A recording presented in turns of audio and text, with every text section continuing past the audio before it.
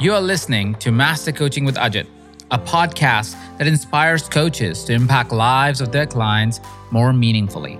I am Coach Ajit, and I'm known for coaching high performers, entrepreneurs, and leaders. I'm also a serial entrepreneur and author of many books. On this podcast, I am answering your burning questions. I'm also demonstrating and deconstructing behind-the-scenes coaching sessions.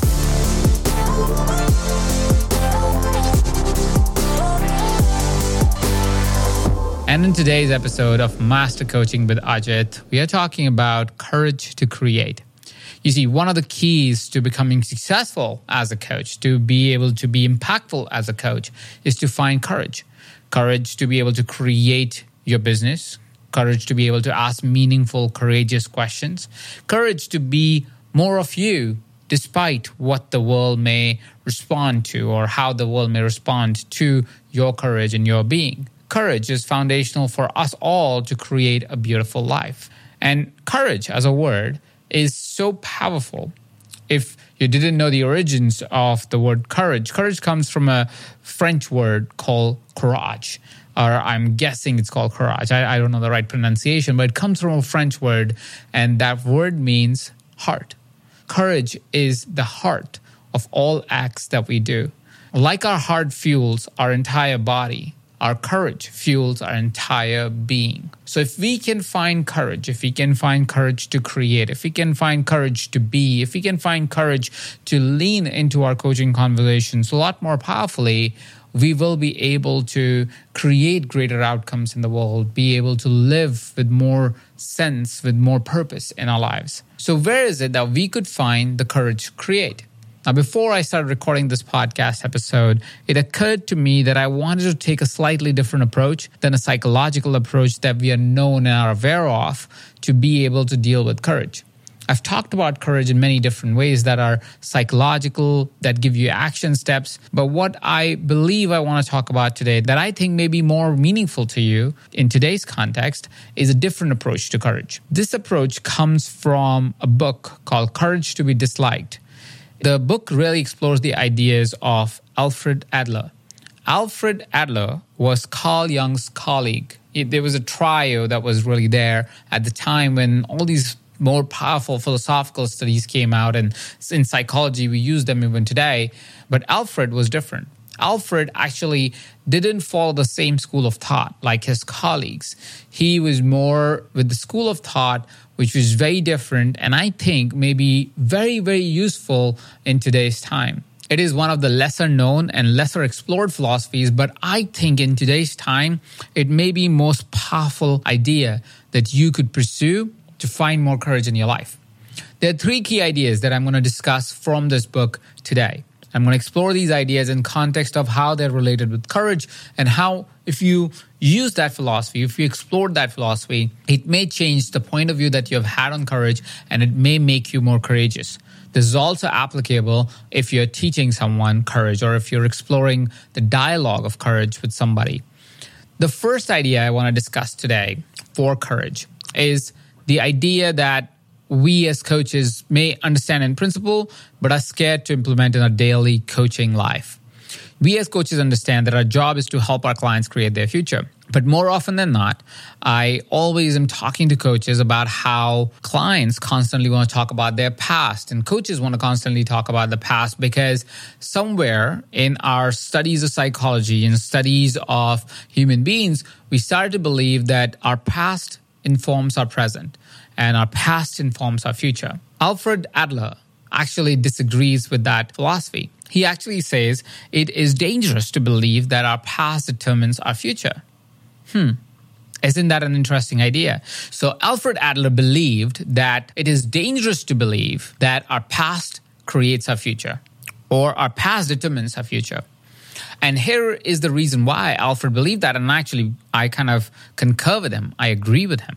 What Alfred says is that if you look at your past and you analyze your past and you understand your past and you believe that whatever has happened in the past is going to create your future, you're going to stay in the loop of believing that everything that needed to happen to define your future has already happened because you believe that your past determines your future. And because you believe that, you would believe that if something didn't work out in the past, it's not going to work out in the future. Well, if we believe that as human beings, and if we operate from that belief, guess what tends to happen? We are in an infinite loop of repeating ourselves.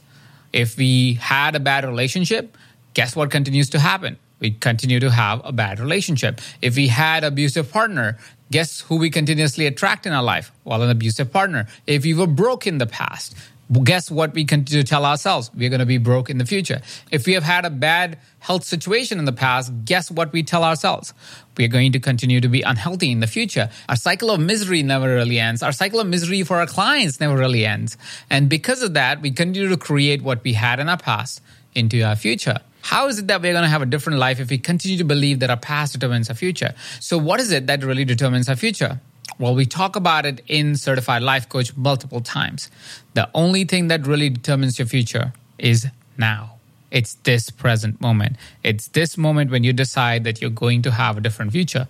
It's good to have data from the past so you don't repeat your mistakes, but to believe that your past has already been set, that you need to heal your past to create your future may actually be dangerous. Because there is nothing in the past that you need to carry into the future. You can always shed your past and start creating a future in the moment that has true control in your life. And that is this present moment. So if you were to seek courage, do you have to reflect in your past failures, or do you have to lean into courage right now? If you want to ask a courageous question, do you have to rely on what worked and didn't work in the past, or you want to lean more into your future and tune into the energy of the future so you can inform your future of what you're creating now in this present moment? The power of this present moment is understated. We have never fully recognized how much power you have, I have, we have as humanity to change now. The day we decide we are going to change, the change has already begun. So stop telling yourself that your past is going to determine your future. The past is just there as information, as a matter of fact that has happened, and nothing is going to change about it. It has happened. What can happen is your attitude towards it now, is your approach towards it now, your action towards your life now. The second idea that blew my mind was, if you are going to focus on what is wrong with you, you might be looking for reasons to hate yourself on purpose. Now, this is a summary of a big section of the book, and it was such a breakthrough because when this book is written like a conversation, the two people are having a conversation, and when this idea comes, I'm like, what are you talking about? Why would anyone want to hate themselves? When this idea came in the conversation that is in this book, my mind was blown away. And my mind was blown away because I was like, why would anyone want to hate themselves? Why would they do that? That makes no sense. And as this idea was explored, I realized this is true for us. True for us as coaches. This is true for us when we are working with our clients and for our clients. And as I was thinking about this idea, as exploring the book further, I recognized this idea is so true. This idea is so true that we create narratives in our lives so we can continue to hate ourselves. And there's a purpose to it. It's not purposeless. When we are creating a narrative where we hate ourselves, what tends to happen is we try to isolate ourselves, right? What happens when you feel that you're not good enough, you're not sexy enough, you're not hot enough, or whatever that is that you tell yourself, right? You go, oh, because I am not blank, I shouldn't do blank. So you isolate yourself. Do you know why we isolate ourselves? So we don't get hurt, so we don't get disappointed.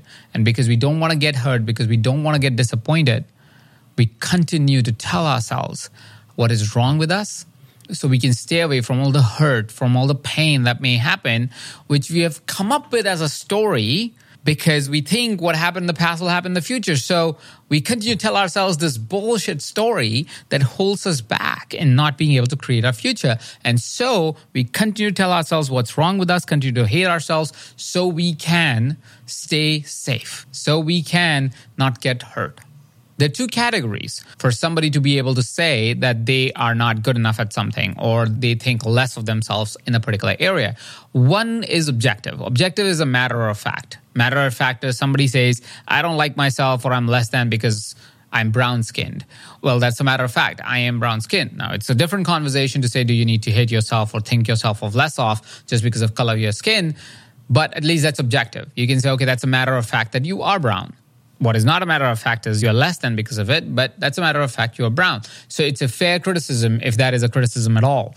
Now, the second thing is subjective. Subjective is when you say things that are comparable to something, which is in context of something, and there's no true reason to really be able to say that. So say, for example, if somebody says, well, I'm just not very good at striking conversations.